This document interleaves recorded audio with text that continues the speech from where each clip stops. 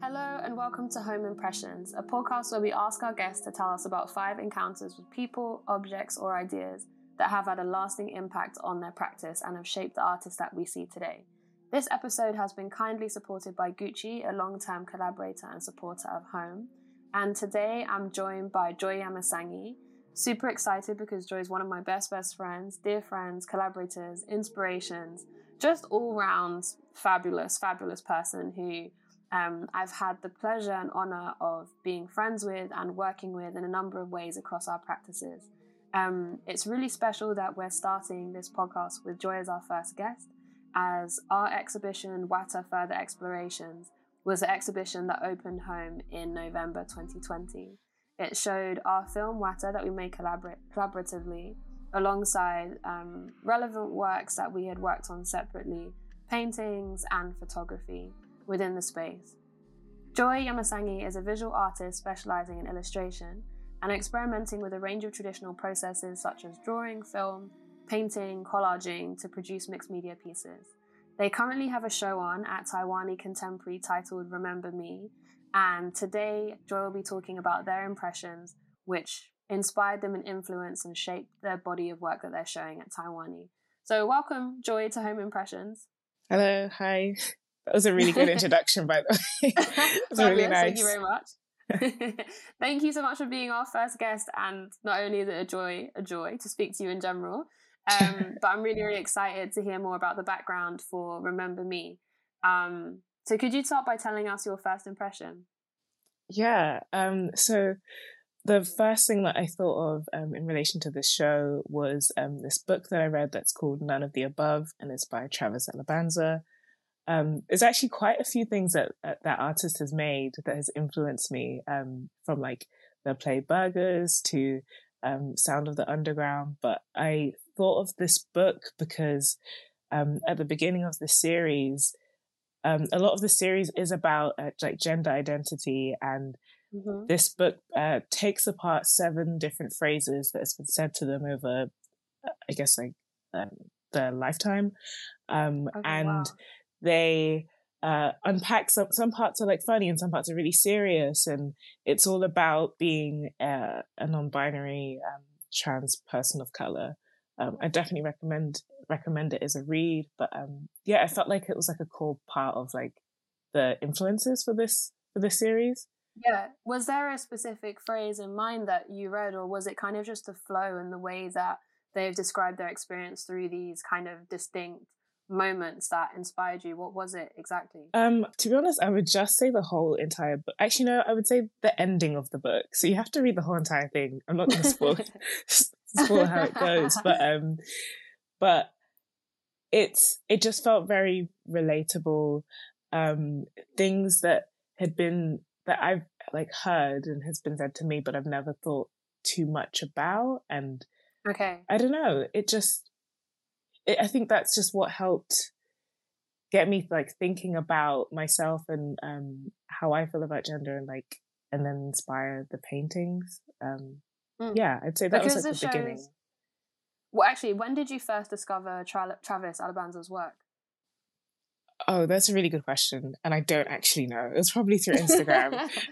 I feel like I discover a lot of artists through Instagram, and I just like fan over their work and want to support in ways, or I really like what they're doing. And Travis is probably someone that I followed from like ages ago, and just it's been nice to see their work grow and grow. And they had something like at the, I think it's it was like a Royal Theatre, I think it is, and it was a play called Sound of the Underground, and that was absolutely amazing. Like the costumes, the performances, it was like the best thing I've seen. Wow. Yeah. Wow, great. And so do you feel that literature and books inspire or kind of influence your practice more broadly as well? Or is it often, do your inspirations come from a wide range of places?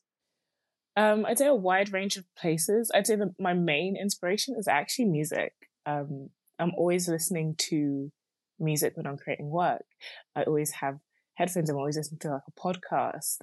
The paintings are never, like, they're not meant to be quiet. They're meant to be loud and full of sound. And music is it's just something that it directs like the pace of the paintings, the flow of it, even like the brushstrokes. I think it has an influence on the way that I work, the kind of marks that I'm making, the things I'm thinking about, my mood. So that's like my biggest source of inspiration. And so when you talk about the music, the flow of the music inspiring like or informing the brushstrokes and the pace of the piece, what does that mean?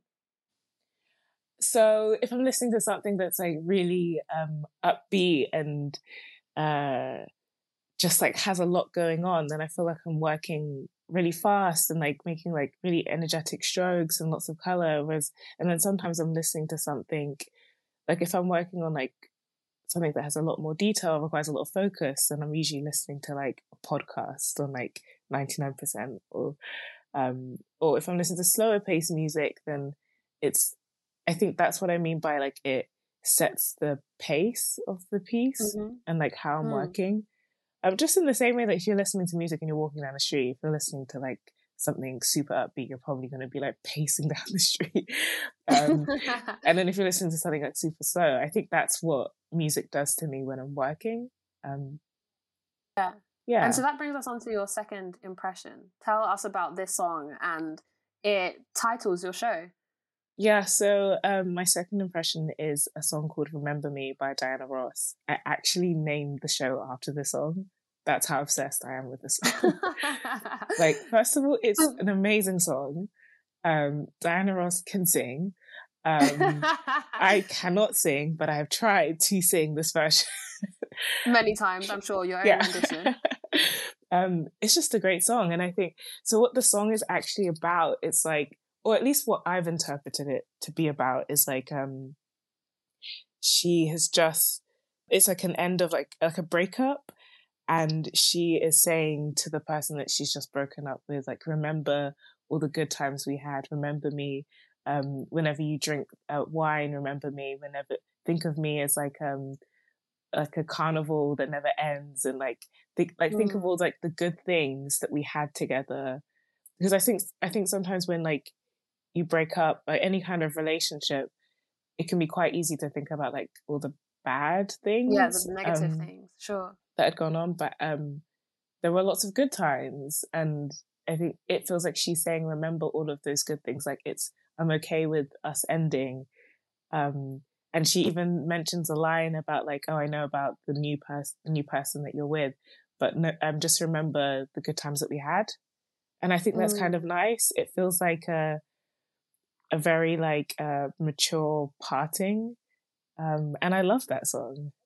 Yeah, and so the pieces in the show, which some of them will also be shown at the show that I've curated at Cole Friedman Gallery in Margate, which opens now, will be opening at the end of April as well, which is super exciting. The paintings that make up Remember Me and that you'll be showing and to be held in Margate, are they moments to remember? Do they relate in that sense also? Are you depicting things that you'd want people to remember of you, or do they not align in that way at all? So there are two very different scenes. So one of them was actually the first painting that I made as part of the series, and it's called Remember Me. It is a like dining room setting, and it's just what I was explaining, that kind of like breakup situation where you're maybe on like the last day and you're remembering, not remembering, but you're about to part ways. One of them catches that setting, and the other one is like a car scene. I made that that one was like made in a studio in response to like live music by musicians. But what I was thinking when I was making that was just about like car rides, and how they're like, it's a setting that a lot of like intimate conversations take place, because like you're both kind of like looking, well, everyone in the car is just like looking ahead, and it makes it a lot easier to talk about things without like direct eye contact. So I think it's a lot easier to get into deeper conversations whilst driving. And there's also the journeying aspect of that as well, isn't there? Or when I got my new BMW in September and picked you and Ellen up to drive you 2 minutes down the road, and us with our hands at the top of the car singing T-Pain. Yeah, absolutely. It's also that.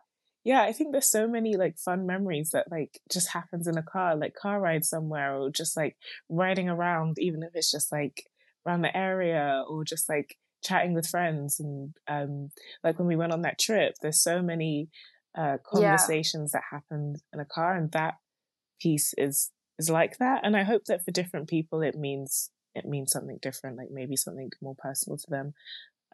But I just called that one Untitled because it hasn't quite got a name. It's Untitled Drive, so I know that what it is, but it hasn't actually got a proper name yet. But that actually says quite a lot, I think, Untitled Drive, because as you said, there are so many different feelings or moments, or yeah, there's so much that one can go through in that experience of being in a car, whether you're driving or you're in a passenger, or you're at the back and you're just listening, or you're looking out the window.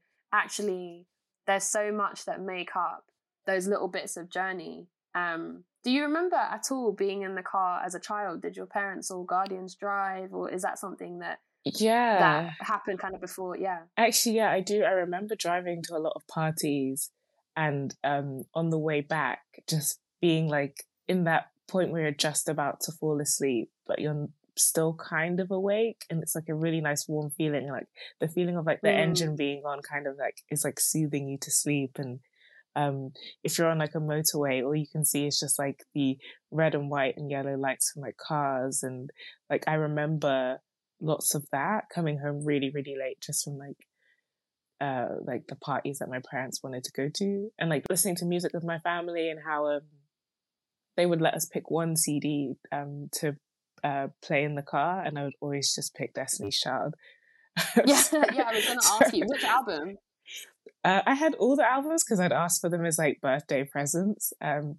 And I think my parents also liked them because it was like at the end they ended with like a gospel track. So it's like you had all the other stuff that's Something going for on. everyone. Yeah. So it was for everyone, definitely. And like it was just like I loved all of the albums. Like the first one, which was just called Destiny's Child, that was probably my favorite one to play in the car.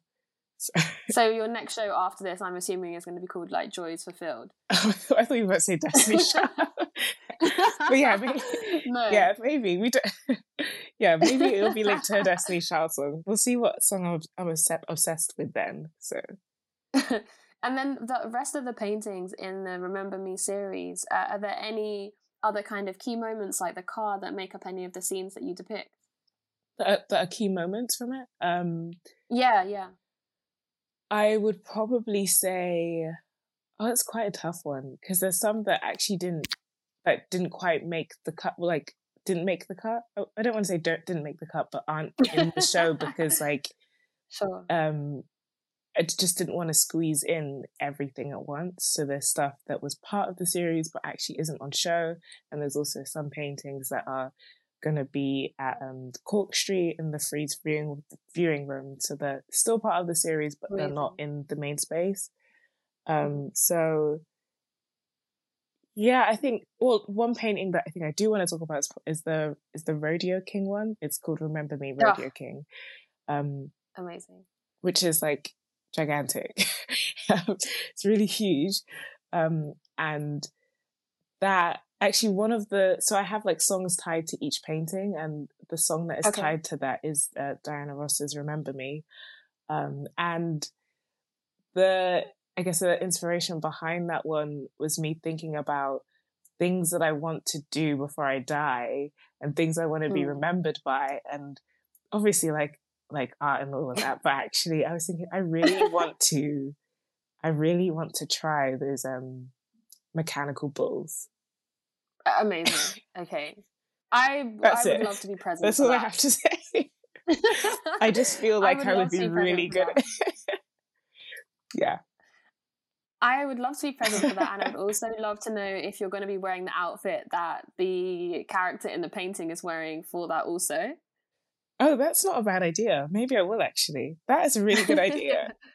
Yeah. And actually, in that painting, I think across the series and across your work in general, colour and scale are really important. And you mentioned that this piece, Remember Me, Rodeo.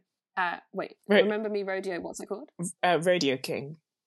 Oh, Rodeo King. So Remember Me, Rodeo King. You mentioned that Remember Me Rodeo King is really large. Can you just talk a bit about the scale of the works for this specific show, and also the color palette, as you kind of explore into a couple of new tones? So for the scale, I usually just work in response to the space that I have. And before that, I had quite a small space, so I was just making small works. I moved into a new studio space, which meant that I had bigger wall space. So I wanted to make the big pieces that I've always wanted to make.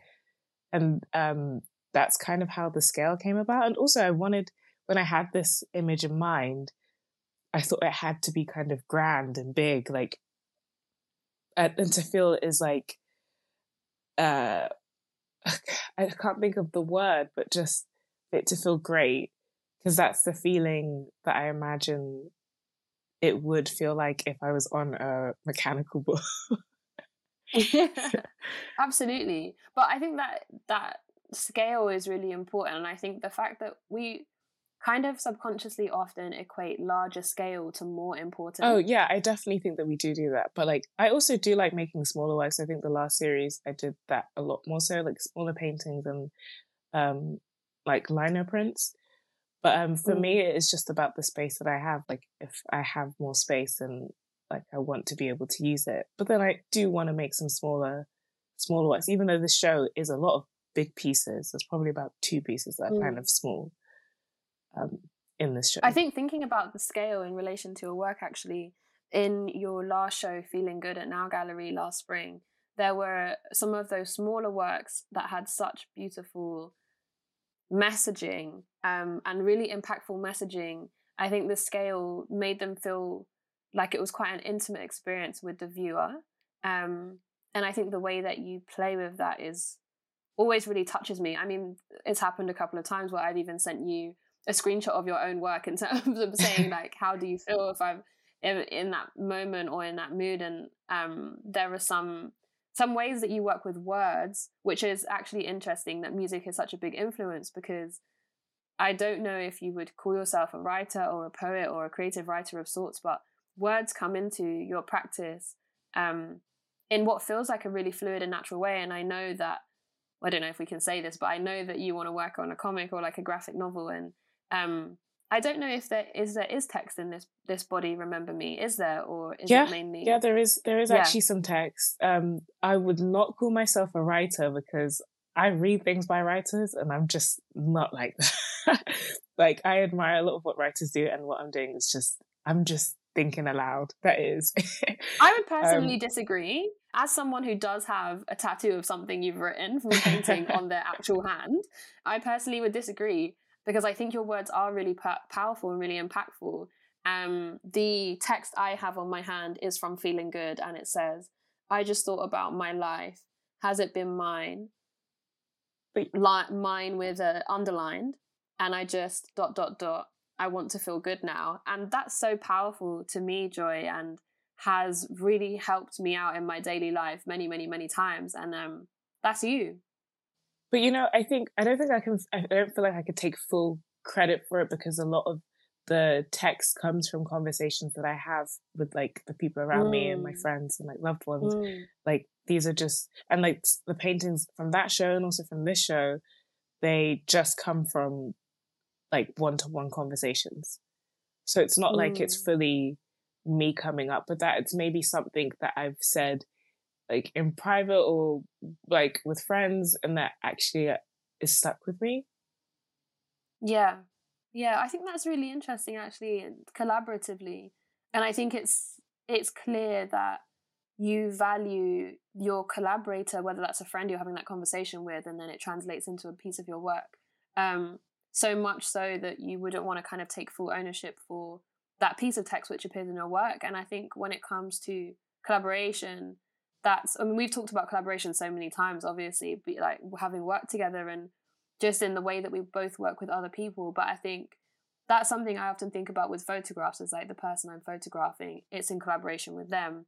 And I can't take sole credit for kind of the happenings, but I think it's less common, or at least I haven't heard of it so much with illustration or painting where obviously it's abstracted. So actually, that's another thing that I actually kind of want to talk to you about, kind of as a bit of a tangent. But I always think it's quite interesting how people relate to photographs and painted work really differently. And I feel that it's because painted works allow for more room. Like, they allow for someone to project themselves more into the work because the work is already not a direct representation of something that they see. Whereas photographs, you can see that person and you see the exact of real life. So it's much harder to kind of get lost in it. Whereas I feel like with paintings or with illustrations, there's more space to get lost because there's more space for projection and interpretation. Yeah, I totally see what you mean. I think it just feels like it's more, it's like the imagination, like, well, at least with like the way that I work, it's like, that's not how people actually look. It's not realistic in that way. And things don't have to be proportional. They don't have to be real. They don't have to make sense to the eye at first. Which I think actually you can do with photography in like really clever ways, or maybe like collaging or through set design or makeup. There's ways of doing that, like still having that level of imagination. I think it depends. Yeah, it depends on like the specific artist work that you're talking about. Yeah, of course. But tell me about your third impression. Yeah, so my third impression is a trip to New York that I did last year before I started working on the series. Well, actually, before I started working on, it feels like quite a while ago. It's before I started working on my last series of work, which was called Feeling Good. But I still kind of refer to that trip because it was like a solo trip that I did, and then I just went to view a lot of like exhibitions and spent a lot of time with myself coming up with all these different ideas that I wanted to do. Yeah, it just kind of stuck with me. And also I feel like whenever I'm going to New York, I feel like I have this idea in my head, like I'm the main character of some like rom-com or something. You're the main character, full stop, of life in general. And it's just got like that, you know, that song Suddenly I See is just playing in the background and I'm walking down the city, and like that's literally what my experience is, like what I feel like it feels like. But when I was in New York, actually the thing that made me list it in relation to this exhibition was that I went to the shop and I saw this book by an artist called Gaetano Pesce, and he is like a designer, and he makes things out of resin, like clocks and chairs, and even designed like a floor. I don't even know how he did it, but it just looks absolutely amazing. And the colors in that were just so, it was like red and purple and orange. Yeah, what kind of colors were they? Okay. It was very like vibrant and so like quirky, and also at the same time you could look at some pieces and I can imagine like in some settings, if you showed some people, they'd probably say that these things are quite ugly. But actually, I loved all of the pieces, and I What are the shapes and the structures like? They're very kind of like wobbly and a bit like because like he uses resin. It almost seems like some of the colors are like dripping a little bit and blending into each other, and it feels a little bit like messy, I want to say, but in a very intentional way. Like it looks, like I absolutely love his work, and I think seeing his work in New York that time, it was just in a like a random shop. Like I then became obsessed with his work, and then came back home, and then I bought like this clock that was by him. But you say bought as if you bought it. What you did buy it? Yeah, I did buy it. Oh yeah, you hunted this clock down. I hunted with the help of like Victoria.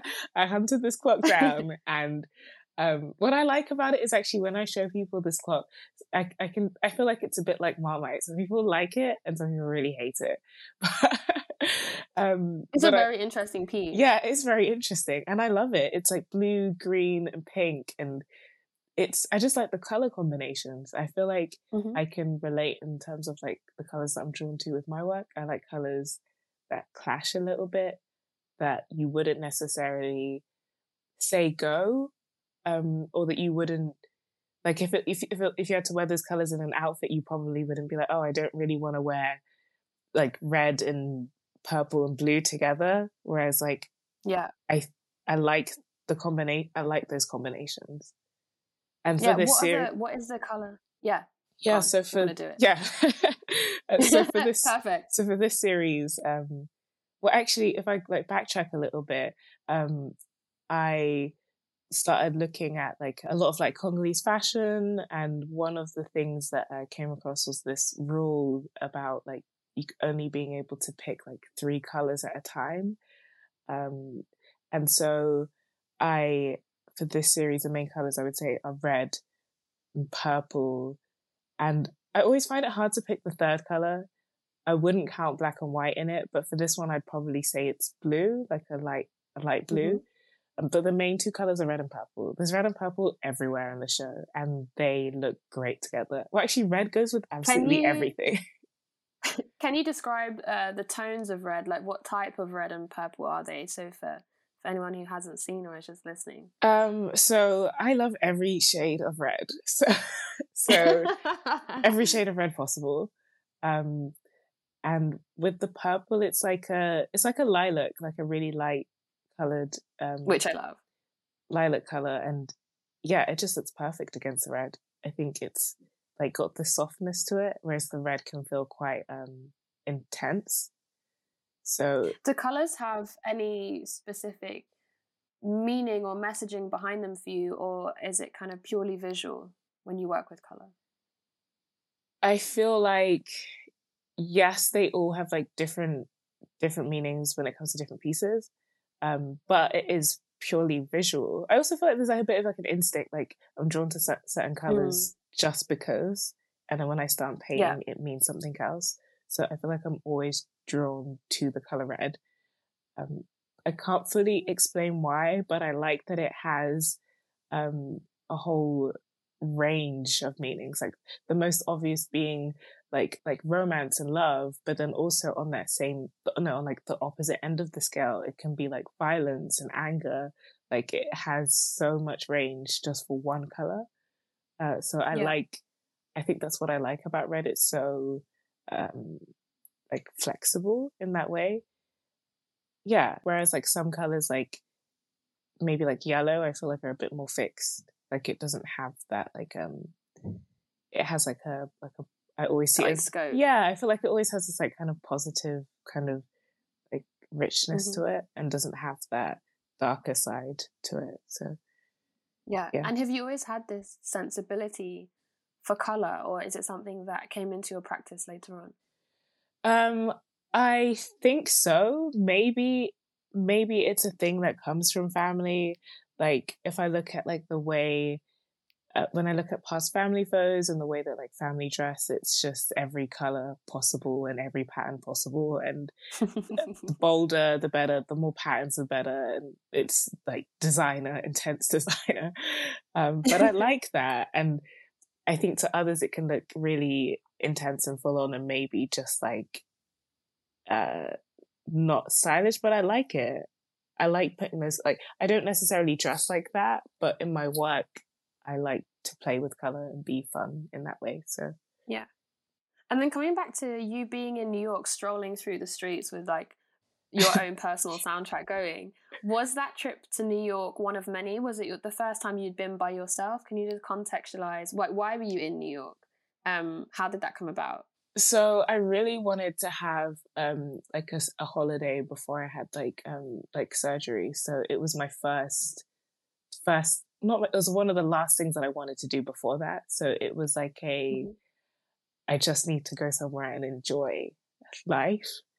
I've been to New York before, but it often feels like I'm working or doing something that is just like there and back. Whereas this felt like a time I could actually take my own time and like catch up with my like friends that I've made out there and go to exhibitions and just like walk around and like do nothing. I feel like in London I'm always doing something. I'm always doing something, and there's not enough nothing time, and there's not enough time to appreciate living in the city, walking around and strolling. Whereas I feel like I'm only able to have that rest when I leave. So yeah. I think that makes sense. I mean, I think that's quite natural, and I think especially the way that London is, it really does encourage this like this quite quick pace to things. Even the way, and I also think kind of arts as an industry also very much encourages this kind of productivity. And Hadja and I were speaking about this a little bit in the first episode of the podcast about slowing down and like taking time and actually experiencing life. I think so often, I mean, I myself for sure, like I've had so many periods, majority of kind of just like going at 100 miles an hour and blazing through. You know this more than anyone because you've been there and seen that for me. And actually not being able to just do everyday things and like stroll, like take time. I mean, even things like we were supposed to go on a bike ride, and our second bike ride, even though it is actually the blistering of winter right now, but hopefully coming into spring we'll actually like take that let's time do that to go on that ride and like do those things. And I completely feel the same, where I'm not able to kind of relax or like soak up the day as much as when I'm away. And I don't know what the industry needs to do or what we can do to kind of like do that for ourselves more while we are I think it's freelancing, but also New York isn't exactly the most relaxing city. I think to pick. It's just that for me, it's just I've grown up watching so many rom-coms, and like my favorite show is Ugly Betty, and in that that New comes York, into your fourth impression. like New York is just like, it's just, I think I'm just seeing it through like rose tinted glasses, so it has that kind of feeling for me, whereas I'm sure to other people that is like the worst, probably the most second intense place maybe after London to go to. So yeah. So when did you start watching Ugly Betty? Okay, so I am an OG fan. I was watching this like from when it was on TV, but I actually rewatch it like every other year. Wow. That's how much I love the show. So what is it about it? Because I don't think I've ever watched it. I've only seen like clips and bits here and there. Oh, I got it on DVD. Sell it to me. Okay, well, so wow. So what are we going to be watching that DVD on, since this isn't 2002? You know our computers do not have a disk drive. Do you have a PlayStation? That's very true. No, actually don't. Do you know what? I'm actually busting jokes at you, but I have 2 DVDs upstairs I couldn't find in high enough quality online, so I bought the DVDs. So yeah, give me a rundown on why Ugly Betty is so good and how it's informed you as a person and as an artist. Okay, so obviously not a lot of shows from like, I'd say like maybe 5 years plus age well. But what I like about it's true. Yeah, America's Next Top Model is not really hitting anymore, is it? They definitely do not age well. But what I like about the show is that I think that it still touches upon a lot of topics and themes and issues that a lot of shows back then weren't even really talking about. Like you had a main character that was POC, and you also had like gay characters, you had trans characters in it. I think there was a lot of there's a lot of things in the show that you can unpack, but what I liked the show was just, I don't know, I felt like I learned a lot from it in ways. Like I like the way that, the gist of it is that you've got Betty who is trying to break into the publishing industry and ends up into the fashion industry, and it actually is really testing for her. But ultimately at the end, like the show is called Ugly Betty and everyone sees her as ugly. And I think my favorite thing is the title at the end, because the camera pans up to the sky and it says Ugly Betty, and then the ugly just vanishes away because she was never actually ugly. She was never actually ugly. It was just the industry, and it was the way that people treated her. And then you realize that actually she was a very smart and like very funny and like creative person who just needed to be given the chance. And so yeah, I think a lot of people can relate to it. It's like that kind of like underdog underdog thing that I think many people can relate to in ways. And why I link back to it in this show was mostly for like the aesthetic. So the colors, the set design, they have like these like the studios there for like the magazine are like white walls and everything, but then they have like pops of like orange absolutely everywhere, and then red, and like and also Betty's actual outfits are like color clashing, pattern clashing, and are so bold. I just like the choices of color. So I think it's more of like a visual influence that it's like influenced the show in that way. And but I think also like it's important to mention having a BIPOC character as the main character, because when we grew up, like that was a rarity unless you had Trouble as a channel. And realistically, the only other things we had were what, like That's So Raven. Like it was such a. I think now it's easy to forget how little of that we saw when we were younger, because there's so much more of it now. yeah. But I see. Well, how old were you? You're probably like a teenager, right? Yeah, When Ugly Betty I was came a out. teenager, and actually, I think I was drawn anyway to a lot of shows that the characters weren't white. Like I loved Moesha, and I loved like Trouble, because you had like the Parkers and like shows with like black families and One-on-One. Yeah, like I loved all Girlfriends. of those, like in Taina, I loved all of those shows. Also Ka-Ching, a moment for Ka-Ching. Ka-Ching. Yeah, we got to talk about Black British shows.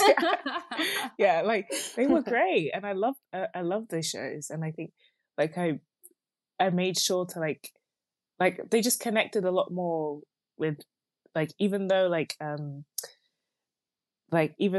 it's a different experience between like me and like Betty like Suarez, it's still, of course, I guess it's still like that some of like the family values are similar, and the way that the family functions and works are similar, and like also being the other in an industry, like for her industry, which was like predominantly like white. And so I think it was, I don't know, I just really loved the show, so it just had to be. Also, I love that you were really not down to spoil anything about Travis Alabanza, but Ugly Betty, you went straight to the final scene. It's not like there's been plenty of years for anyone to catch up on the show. Okay, fair enough.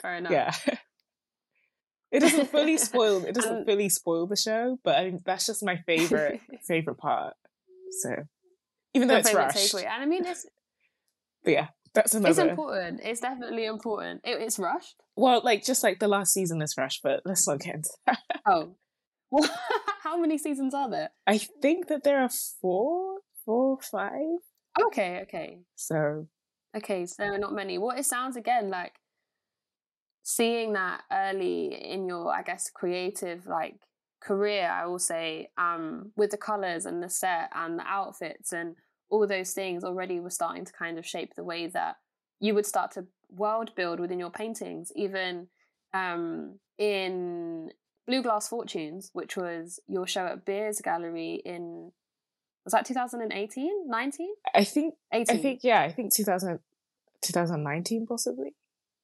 2019. I remember in Blue Glass Fortunes, seeing your work and starting to really see that world building with those blue glasses that were in it, and the scenes that you portray and the furniture that's in them, and the table, the one that's got a table, and then the bathroom with the tiles. And I think the world which I don't know, do you call them characters from your paintings, the people? Yeah, just what do you call them? I don't know, because it's like sometimes I say people, but in many ways they're just like, they are people that I know, and they're also mixed in with myself. So they're self-portraits and the portraits of people I know. So it's a merge of everything. Yeah, I'll just say people. Yeah. So yeah, the people in the paintings and the illustrations, the work, the context in which you situate them is always so intentional, so important, and so impactful. And I think that was what was another really interesting thing about your show Feeling Good, where you actually built that jazz club in the gallery and like had the music and the space, and you would walk through this hallway that had all the smaller works on the walls, and then you'd enter the kind of larger room with the piano. Is kind of set and staging something that you want to kind of experiment more of in your work, or how do you see that kind of coming into it? I also really am waiting for the Joy Yamusangie furniture line and the interiors line, because I feel like that has to be coming at some point. Okay, so first of all, that 100%, I would love to do that. I need to put more time into that, because it would just be like, it's something I've always wanted to do actually, because I was really interested in product design. But in terms of like set design, I think that was the first time I've ever done something like that, and I think the space allowed for that kind of work, like more installation side. So I was given like the tools to be able to explore that. Yeah. It was, and then when it comes, it was definitely a new way of working to like actually create the environment that it's in. And I think it would be a lot harder to do it for a show like this because there are so many different settings. It goes from sure, like a diner to like a hospital to a bedroom and to an alleyway. There's so many different settings at once that I think it would be quite tricky to do.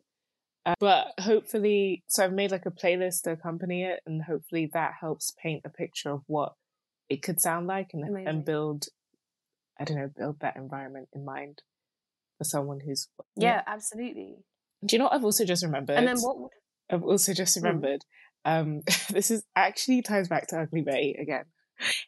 So there is an episode where she rides a mechanical bull. It's just come to my So yeah. Sure, it only just came to your mind after the whole show is basically based around this fantasy of riding a mechanical bull. Yeah, it must be subconscious at this point.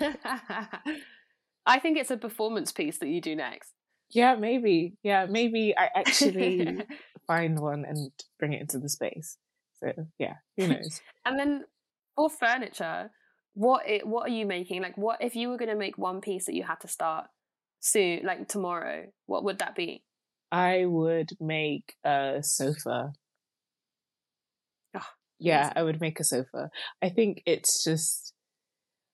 is the comfiest piece of furniture you can make. It is something that you can like just lounge on. You can sit regularly. You can like hang out there with friends. It's like the next place. No, it's probably the best place to be in a house.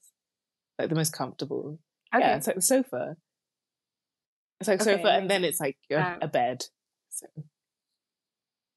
Okay, great. Well, I can't wait to see that. To have that also.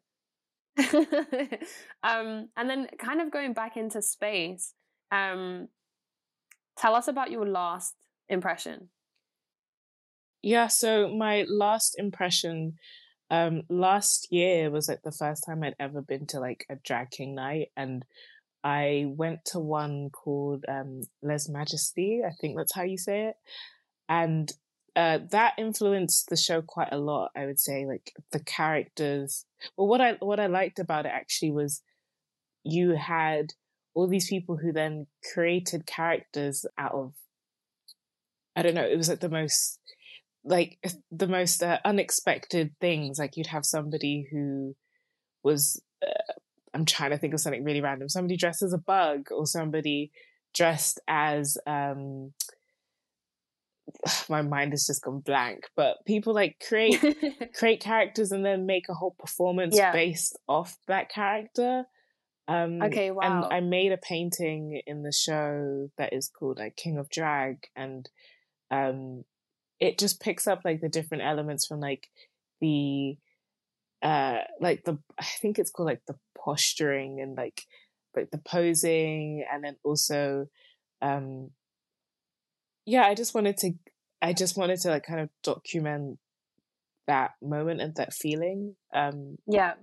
It was something that influenced the show because it was something I'd never really seen before, and I really enjoyed it, and it's just really creative. And like some performances are a little bit more fun, like the people just like lip syncing to music, but they like chop it and screw it in really like funny and creative ways. So it feels like a comedy set. Mm-hmm. And some are more like actual interaction with the audience, so they feel like it's a bit like a comedy set still.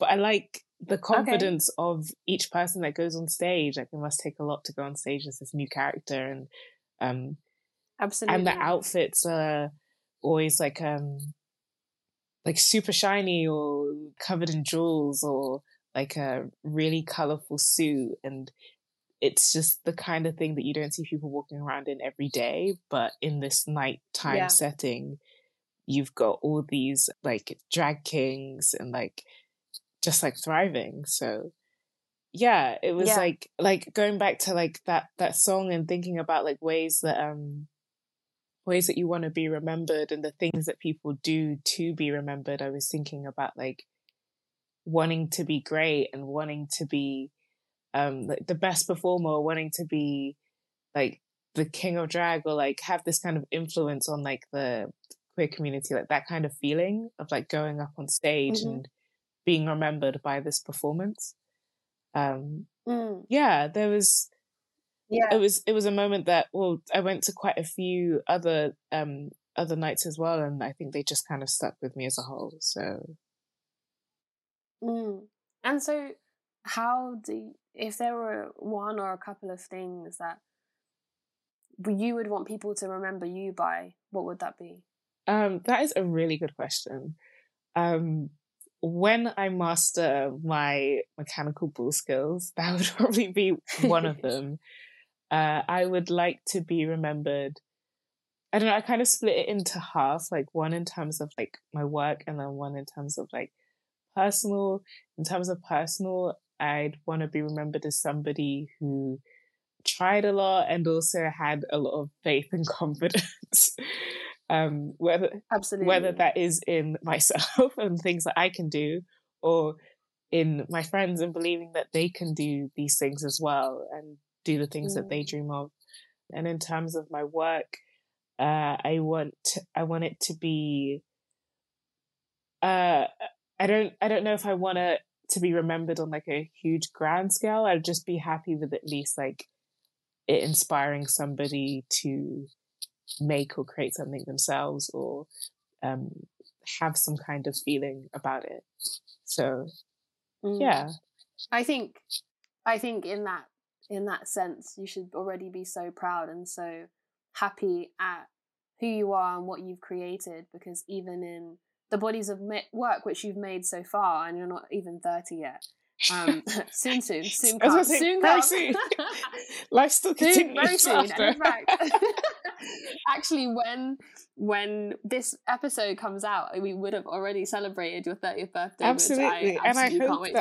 I hope, and I will still be painting. I'll still be making. I'll still be. Of course.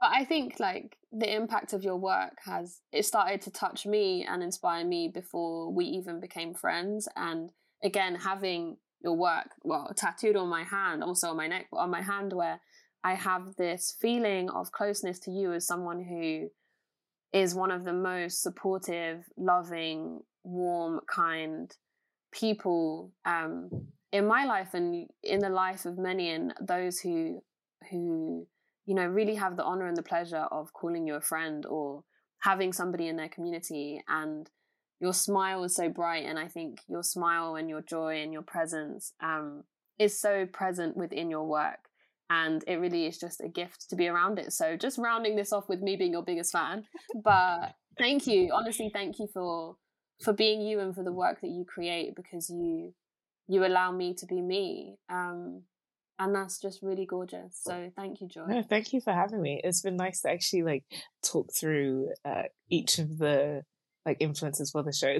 And some of them sometimes sound a little bit silly, but it's nice to be able to have that chat and like not at all, you know, like yeah, it's not silly, because actually, like, if one is influenced by Ugly Betty, that we are, yeah, and, like, absolutely, and we will rewatch it. That's all power to us.